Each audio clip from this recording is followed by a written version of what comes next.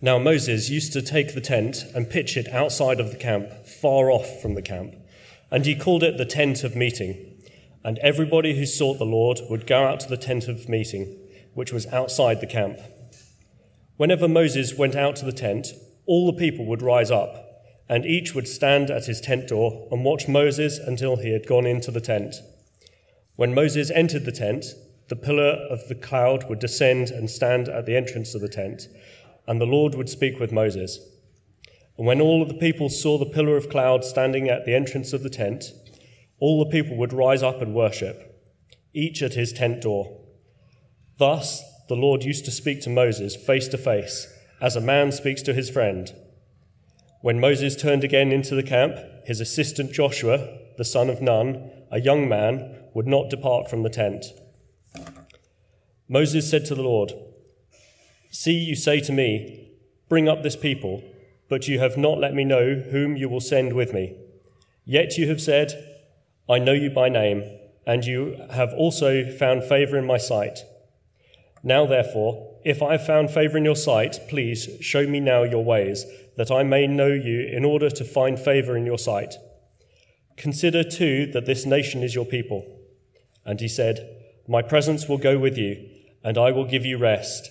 And he said to him, "If your presence will not go with me, do not bring us up from here. For how shall it be known that I have found favor in your sight, I and your people? Is it not in your going with us so that we are distinct, I and your people, from every other people on the face of earth?" And the Lord said to Moses, "This is the very thing that you have spoken I will do, for you have found favor in my sight, and I know you by name." Moses said, "Please show me your glory." And he said, "I will make all my goodness pass before you, and will proclaim before you my name, the Lord, and I will be gracious to whom I will be gracious, and will show mercy on whom I will show mercy. But," he said, "you cannot see my face, for man shall not see me and live." And the Lord said, "Behold, there is a place by me where you shall stand on the rock, and while my glory passes by, I will put you in the cleft of the rock, and I will cover you with my hand until I have passed by. Then I will take away my hand, and you shall see my back, but you shall not see my face." The Lord said to Moses, "Cut for yourself 2 tablets of stone like the first, and I will write on the tablets the word that were on the first tablets, which you broke. Be ready by the morning, and come up in the morning to Mount Sinai, and present yourself there to me, on top of the mountain. No one shall come with you, and let nobody seen throughout the mountain. Let no flocks or herds graze opposite their mountain." So Moses cut 2 tablets of stone like the first, and he rose early in the morning and went up to Mount Sinai, as the Lord had commanded him, and took in his hand 2 tablets of stone. The Lord descended into the cloud and stood with them there, and proclaimed the name of the Lord. The Lord passed before him and proclaimed, "The Lord, the God, a merciful God and gracious, slow to anger, and abounding in steadfast love and faithfulness, keeping steadfast love for thousands, forgiving iniquity and transgression and sin, but who will by no means clear the guilty, visiting the iniquity of the fathers on the children and the children's children to the 3rd and 4th generation." And Moses quickly bowed his head towards the earth and worshipped. And he said, "If now I have found favor in your sight, O Lord, please let the Lord go in the midst of us, for it is a stiff-necked people, and pardon our iniquity and our sin, and take us for your inheritance." And he said, "Behold, I am making a covenant. Before all your people I will do marvels, such as have not been created in all the earth or in any nation. And all the people among you shall see that the work of the Lord is, for it is an awesome thing that I will do with you." We're going to skip to verse 29, which is at the bottom of the page. When Moses came down from Mount Sinai with the 2 tablets of the testimony in his hand, as he came down from the mountain, Moses did not know that the skin of his face shone because he had been talking with God. Aaron and all the people of Israel saw Moses, and behold, the skin of his face shone, and they were afraid to come near him. But Moses called to them, and Aaron and all the leaders of the congregation returned to him, and Moses talked with them. Afterwards, all the people of Israel came near, and he commanded them all that the Lord had spoken with him in Mount Sinai. And when Moses had finished speaking with them, he put a veil over his face. Whenever Moses went in before the Lord to speak with him, he would remove the veil until he came out. And when he came out and told the people of Israel what he was commanded, the people of Israel would see the face of Moses, that the skin of Moses' face was shining, and Moses would put the veil over his face again until he went in to speak with him.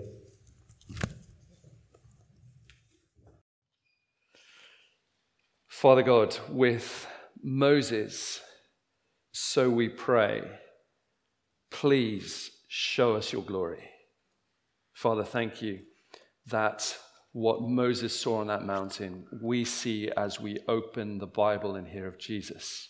So please, Father God, show us your glory in Jesus for our blessing. In his name we pray. Amen. Now, I wonder if you know those two questions that kind of give you a bit of a sick feeling in the pit of your stomach. What have I done? What can I do about it? What have I done? And now what can I do? That's all the more horrible when the answer to the first question is something terrible, and the answer to the second question is nothing. What have I done? What can I do? It looks like I can't do anything about it. Now that sort of horrible sick feeling in the stomach, I was thinking of that when I saw this viral video that went around about a kid at a baseball match. If you know anything about baseball, you know that the crowd love it when a ball gets popped up into the crowd, be it from a foul ball or a home run. What you love is you love to catch that ball, take that ball home, and it's an amazing, exciting thing. So this is what happened. You saw what you're going to see is if the video does work, a guy whacks the ball out, it enters into the crowd, great excitement, who's going to end up with the ball? And it's this wonderful moment where you see a guy, he's got the ball, and then he decides to be a really good guy, he takes it and he gives it to the kid, and the kid takes it and just chucks it away. And I love this moment, just watch what happens. I love the moment where, if we just pause it there, if you're able to pause it there. The dad, the kid is just on his phone, gets the ball, all right, just chucks it back, and the brother is like, what have you done? And the dad, I don't know if you caught this, to begin with, he's like, oh my goodness, what have you done? Realizes he's on the TV. And it's like, it's okay, kid. And this moment sort of sums up to me that kind of feeling, how you can respond in those moments, because you can have the reaction of the brother and just feel angry at yourself, maybe angry at others. You can have the reaction of the dad, which is kind of, we're going to pretend it's all okay. I'm really annoyed. I could have done with that ball, thanks very much, my collection. Or the other brother, I love the way the kid is just back on his phone. I mean, he's totally oblivious. He doesn't really mind. Now, there's something, I think that video, the reason why it goes viral is it kind of touches that chord. We laugh about it in something like that. But actually, we can laugh at it, and maybe we laugh nervously because we know it touches on something quite true. Because we know that feeling, what have I done? And maybe a lot more important, well, normally it's a lot more important, isn't it, than a baseball? Often maybe it's something precious. Or even worse, it's someone precious, a relationship that's been broken. And that question, what have I done? Something terrible. What can I do? Nothing. I've thrown it away. I've lost it. It's gone. And these verses of the Bible that we're reading this morning speak into a moment like that, because if it's bad enough to throw away something precious, if we know how horrible it is to throw away or to lose someone precious, how much worse, how much more serious when that thing, that one, is the relationship we have with God. These verses confront us with that moment. What have we done? Thrown away a relationship with God. What can we do? I don't know. Seems like nothing. And it speaks into that moment. These verses show us a picture. They go, when a people are far from God, well, what happens? These people, the Lord comes to them in Moses and saves through Moses. That's what we're going to see over the course of these verses. When a people are far from God, the Lord comes to them through Moses, and the Lord saves them through Moses. We're going to spend most of our time in the middle, that middle section. But begin with, we see that portrait of a people who are far from God. So if you've got your Bibles, do keep them open. It was page 88. And we saw that scene there in 7 to 11, which is a people far from God. And we've spent a couple of weeks out of Exodus. I don't know if you remember, a couple of months ago, we've been working through the book of Exodus, and we've picked up where we've left off. We've picked up now in the midst of a people far from the Lord. And I don't know if you remember the story of Exodus so far. We've had chapters 1 to 18, the people rescued by the Lord. Chapters 19 and 20, that rescue was for a relationship. And then 21 and 24 gave us the shape of that relationship. They were rescued for a relationship. 21 to 24, chapter 21, 24, that relationship is to be a relationship of love. And then we had chapters 25 through to 31, and we've just seen this relationship of love. And chapter 25 to 31 is a bit like a couple planning their new home. We had the description of a tabernacle. This couple, this begins this relationship of love. 25 to 31, we get a description of a tour around their new home, the tabernacle that's there to be at the heart of the people, that's there to be the heart of their relationship. But chapter 32, we saw it was as if that relationship was broken by a kind of adultery that the people committed against God. And chapter 32 began with the people abandoning the Lord, abandoning Moses, abandoning the Lord. And chapter 33 begins with the Lord just setting himself apart and withdrawing from the people who have abandoned him. They've got this devastating news just before, maybe it's the top of the page there on page 88, that we just see in verse 9, the people mourning and grieving, because over at the end of page 87 on verses 4 onwards, the Lord has said, fine, you'll live, fine, you'll go through to the land, but you will live and you will have the land apart from me. And the people are devastated. And we get a picture of how they're left in verses 7 to 11. Now we have people, who are far from the Lord. So did you notice verse 7? Moses used to take a tent and pitch it outside the camp, far off from the camp. Instead of this home, the tabernacle, in the heart of the camp, surrounded by the people, for the people, you now have a tent outside the camp, far from the camp, only for Moses. And it's there as they look out to it as a reminder of what they have lost, that sense of sickening kind of feeling. What have we lost? What have we done? What can we do? You could just see them there as they gather up. Verse 8, just look at verse 8, it's quite poignant. Whenever Moses went out to the tent, the people would rise up. Each would stand at his tent door and watch Moses until he had gone into the tent.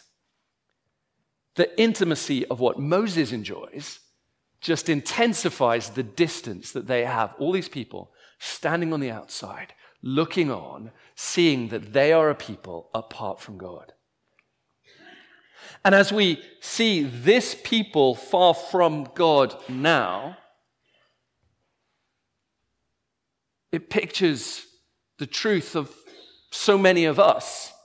Now, if we look at those people's story, then we get a picture, this truth that's true for so many of us now. I mean, that sense of maybe how we feel. That people stood there at that distance, that sense of feeling distant from the Lord. It could be a sense of how we feel. It could be that sense of that reality of actually how we are. And that reality, you remember that final frame with the kids in the baseball? One guy feeling angry about it, one guy trying to make the best of it, another guy ignoring it, but however they responded, the fact is that ball was lost. That ball was gone. And if we are those who have turned our back on God, who have turned our back on his word, if we treat God like Israel did in chapter 32, then we stand before God like Israel do in chapter 33, a people far from God.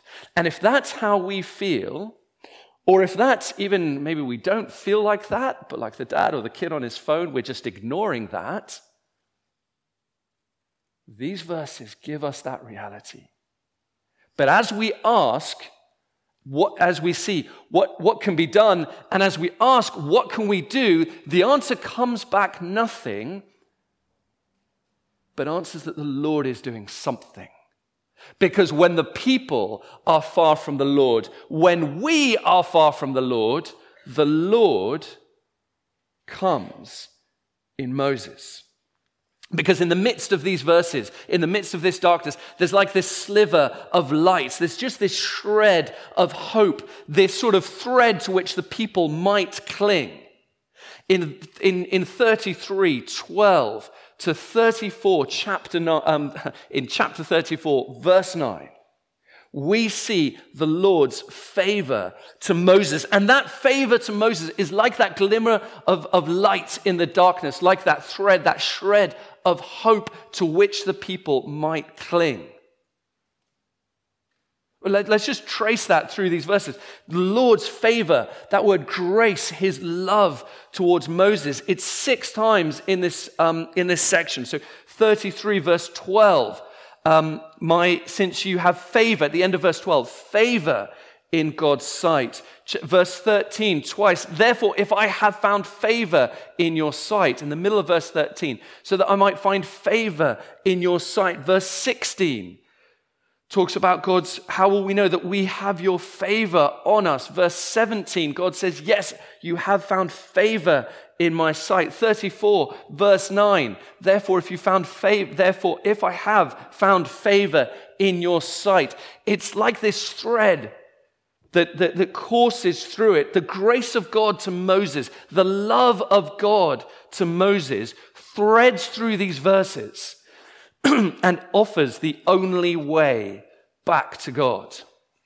It's a bit like a rope that might be thrown down to a climber in the darkness of a climber that's lost in the darkness of a canyon. The rescue that's offered to someone who's lost their way, someone who's fallen, someone who's totally trapped and without hope.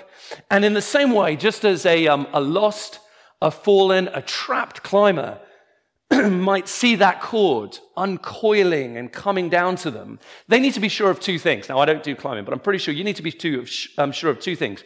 You need to make sure that cord is tied firmly to you, and you need to make sure that cord is anchored firmly to something above. Okay? And so I've got 2 questions. Is that securely fastened to me? And is that safely anchored above? And that is what Moses does over the course of these verses. In the end of 33, the start of 34, he grasps at this, frog in my throat. He grasps at this cord, this only way back, and he checks 2 things. He says, Lord, is your favor clipped firmly to me? And Lord, how deep does that grace and love go in you? Is it firmly attached to me? Is it firmly, safely anchored in you? And so 12 to 17, he checks the first of those. He says, really, Lord, is that favor, is that love really there for me? And that's what he asks. He asks him in verse 12. He says, Lord, okay, you have said to me, I know you by name, and you have found favor in my sight. Lord, you've said I found favor in your sight. So therefore, show me your ways that I might know you to find favor in your sight. He says, or at the start of 12, you said, bring up this people, but you have not let me know whom you will send with me. He says, look, you've said that you love me, but you've said that you've bound yourself to me.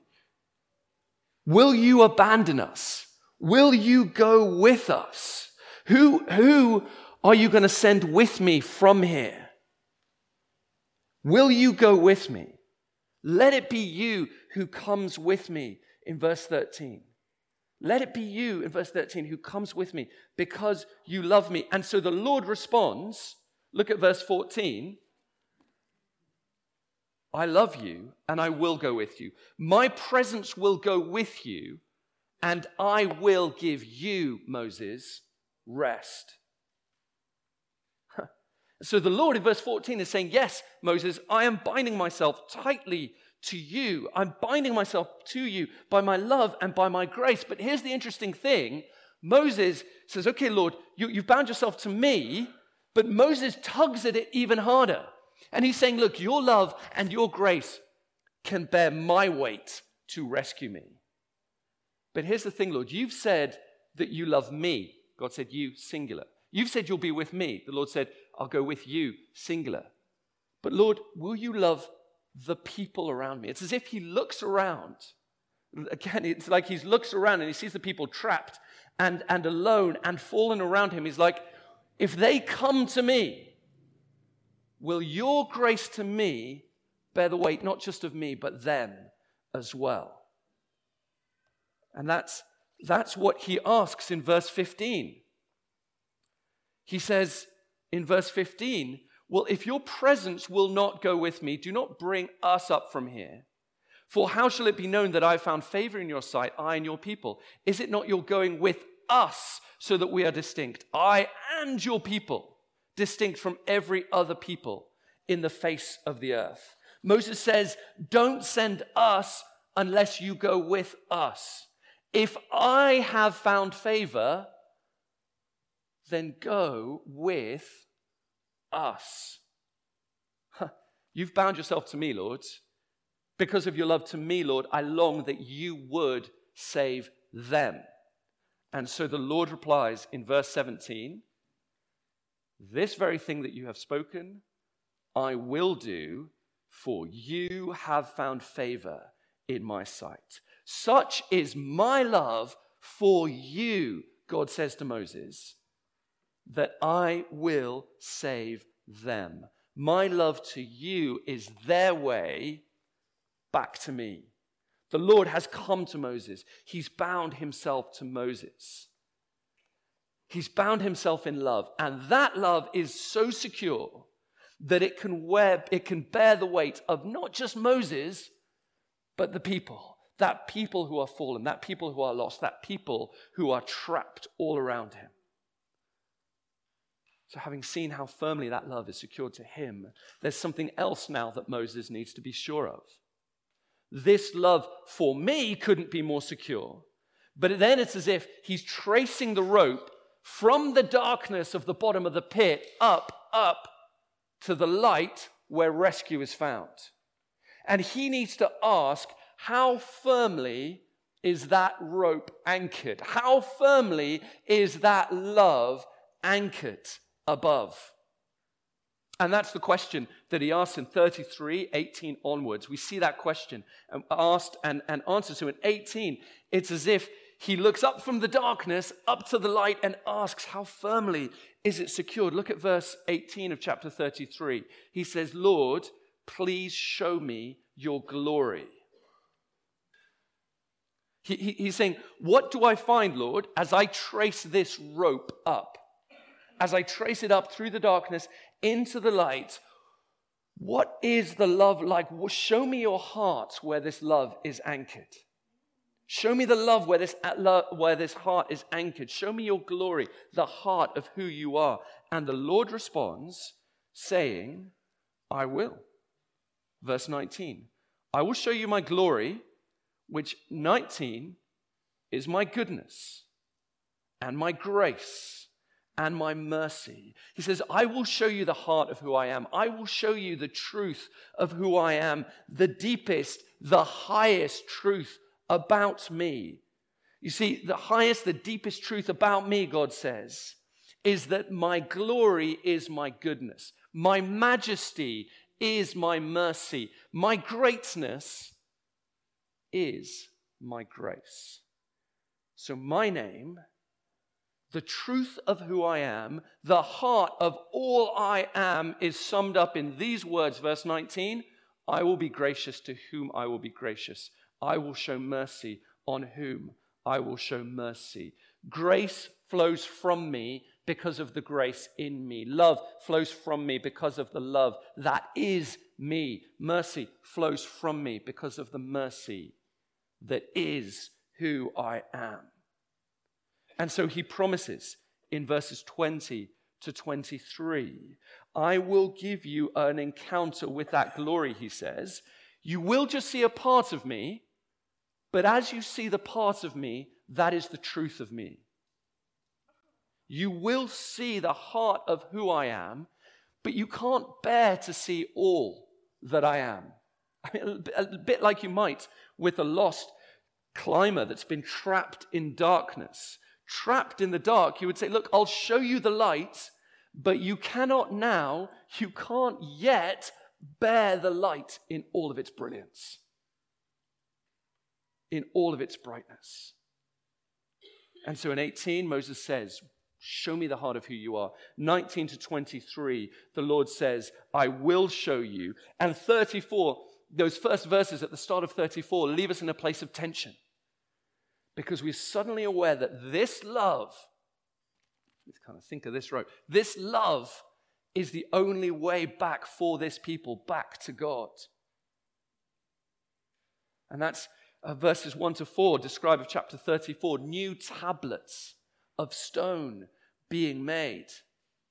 As if the last time Moses went up the mountain, he received these tablets, these covenants, this expression of God's covenant love to his people, like a marriage certificate declaring, defining, securing their relationship. But last time round, that had been shattered by the unfaithfulness of the people. And so now Moses is given new tablets. Now the people are given a way back to a new relationship with God, a way back to what they had lost. And so verses 1 to 4 of chapter 34 offer this hope of a way back to God. And verses 5 to 9 show that that hope is anchored. I'm not going to tug on this because I'm not sure it is that firmly anchored. But verses 5 to 9 show that that hope that we see at the start of 34, verses 5 to 9 show that hope is anchored in the very heart of God.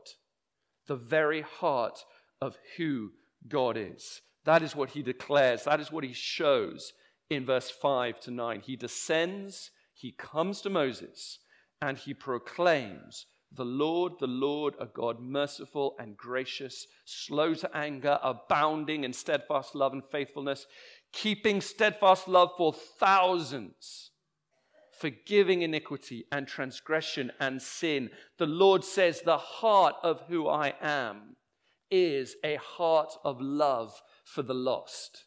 My majesty is my mercy. My glory is my goodness. My greatness is my grace. And that's why, because of that, he says in the rest of the verse, forgiving iniquity and transgression, but who will by no means clear the guilty, visiting the iniquity of the fathers on their children and the children's children to the third and fourth generation. What that means is he's saying, look, because I'm the God who forgives, because this is where love and forgiveness is found, to reject this God, to be far away from this God, to take your family away from this God, I think that's what it means by those generations. To take your family away from this God is to step away from the one place where forgiveness, mercy, compassion, and love can be found. Because that is the deepest, that is the highest, that is the truest truth about God. He opens his heart before Moses, and what Moses sees is love.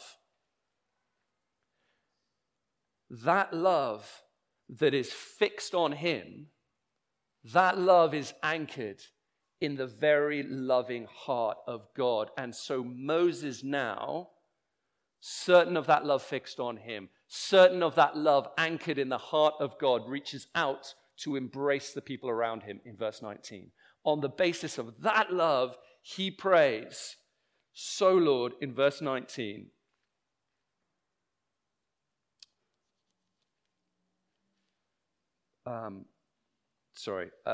in verse, I've lost where I am because of that love, he prays. Verse 9, not 19. No wonder I was lost. On the basis of that love, he prays, so if now I have found favor in your sight, please let the Lord go in the midst of us. It is a stiff-necked people, but pardon our iniquity and sin, and take us for your inheritance. Because of your grace to me, because of the love you are, save this people, forgive us, restore us, and bring us home. And across Exodus, we've witnessed the revelation of the Lord and his name. It's been a bit like a firework. You know, one of those fireworks that like explodes in different steps along the way, each time greater than the other. You kind of follow it as it bursts in sequence. And we've seen that in Exodus 3. It's as if we've traced the firework exploding, God saying, I am who I am. And then Exodus 15, at the salvation, I am the God who saves. And now this final burst in Exodus 33 and 34, I am the God who saves by forgiving people from their sins. And as we trace that arc, that firework exploding across Exodus, we trace the flight of that firework across the pages of Exodus, across the Old Testament, into the New Testament, and it bursts with all its brilliance in the pages of the New Testament and in the person of Jesus.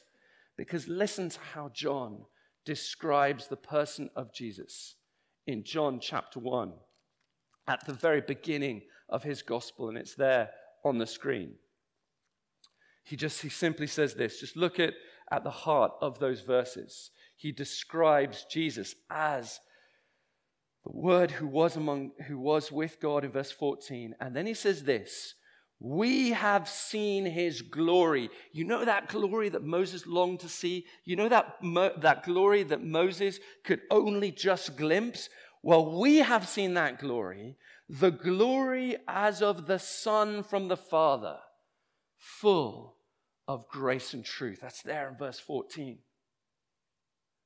What Moses glimpses on the mountain, we see in all its fullness in the person of Jesus. The Lord's grace was on Moses. It was fixed on him and anchored in his heart. That was the people's hope. That was the way back home. But now we see something even more precious, even more glorious, a hope that is even more secure, because God's love is fixed on Jesus. God's love is fixed on Jesus, and Jesus reveals his heart. In Jesus, we see the one that the Father loves. In Jesus, we see the depth and the truth and the grace of that love. You know, as we trace that firework of God's character and that revelation through Exodus across the pages of Scripture, it bursts in all its brilliance in the person of Jesus. In him, we see the revelation of the Father's love. In him, we find the place where that love can be found. The only God that exists is the God who is revealed in the grace and love and goodness of Jesus. There is nothing deeper, higher, or beyond the grace and love that we see in Jesus. The only God that exists is the God we see in Jesus. And the only way to that God is in Jesus.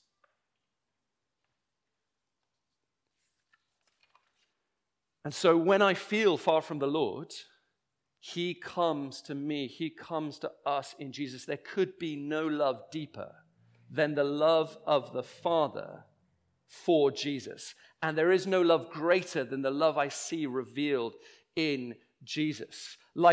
And so I, like a fallen climber, I need to sort of cling to the one who is being hoisted up, as it were, by the rescuer. I am to cling to Jesus. Or better still, just as Moses said, Father God, you love me, and because of your love for me, save them. and reaches out to embrace them, so too the Lord Jesus says, Father, such is your love for me. In your love for me, save them. We're called to come to Jesus, be embraced by him, and allow him to cling to us and to bring us to salvation. That's what we're going to picture as we come to the Lord's Supper. The Lord Jesus opening his arms wide on the cross, bidding us to come to him as he clings to us. He, the one on whom God's love is fixed. He, the one in whom we see the depth of the love that is in the heart of God. And that's actually what we see in the rest of these verses, just in like 1 or 2 minutes now as we finish. That when a people are far from God, the Lord comes to them in Moses and so saves through him. And that's what happened. So back in page 89, that's what the Lord says. Moses prays, forgive these people in verse 9 of chapter 34. And verse 10, the Lord says, I am making a new covenant. I will do marvels. I will do things better than before. And all the rest of page, of chapter 34, that bit that Paul skipped, is basically a repeat of what we had before. Repeat of what we had from chapter 20 onwards when the Lord was establishing his covenant with his people. The Lord is saying we're back to how it was.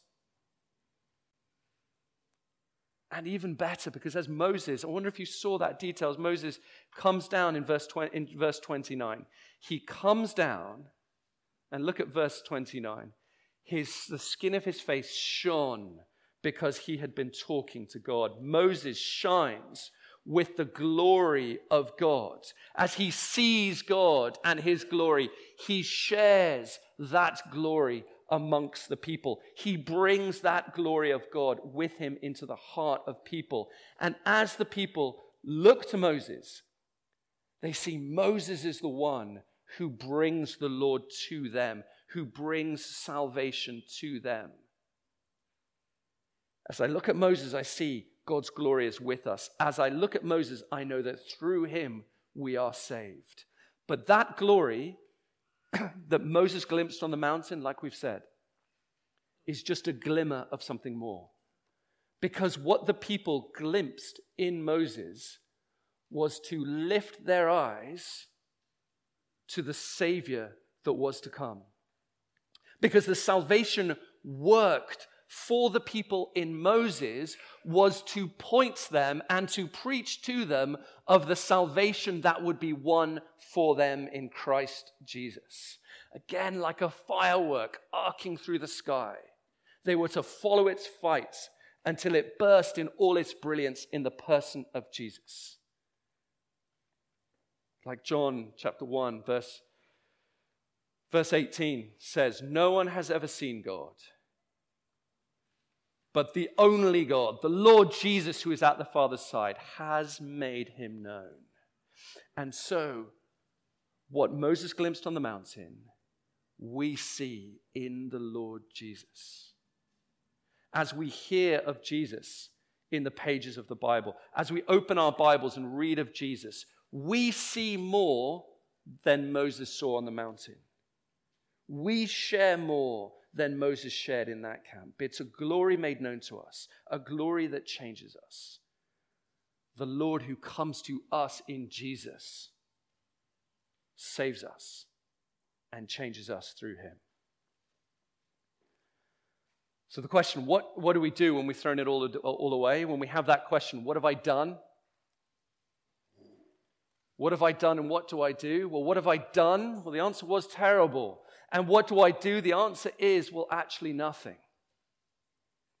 But the Lord has come and the Lord saves through Jesus. This final picture, you might be wondering how, I'm sorry to leave you with that video earlier of like the kid looking sad. It had a happy ending because actually they saw that the kid had thrown, you probably don't see it on this, but what happens is the stadium commentator comes back to that family and he brings a signed baseball. So not just the baseball back, but this time it's signed. Not just one baseball, but one each for both brothers and the guy who gave away. I mean, it's a lovely picture, isn't it? Of this time it's restored, but even better. And that's what we see in Exodus 33 and 34. That is above all what we see in the Lord Jesus.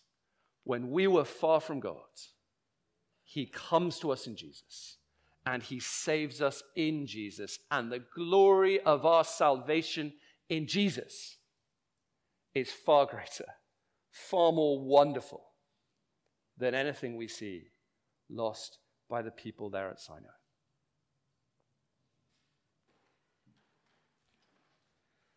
Again, Moses prayed, please show me your glory.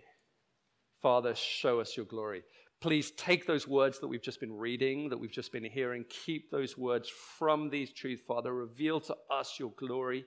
Help us to live in the light of that glory that shines from the face of Christ, so that we might live in that light and that we too might share and shine forth in that light wherever you take us in the week ahead. In Jesus' name we pray. Amen.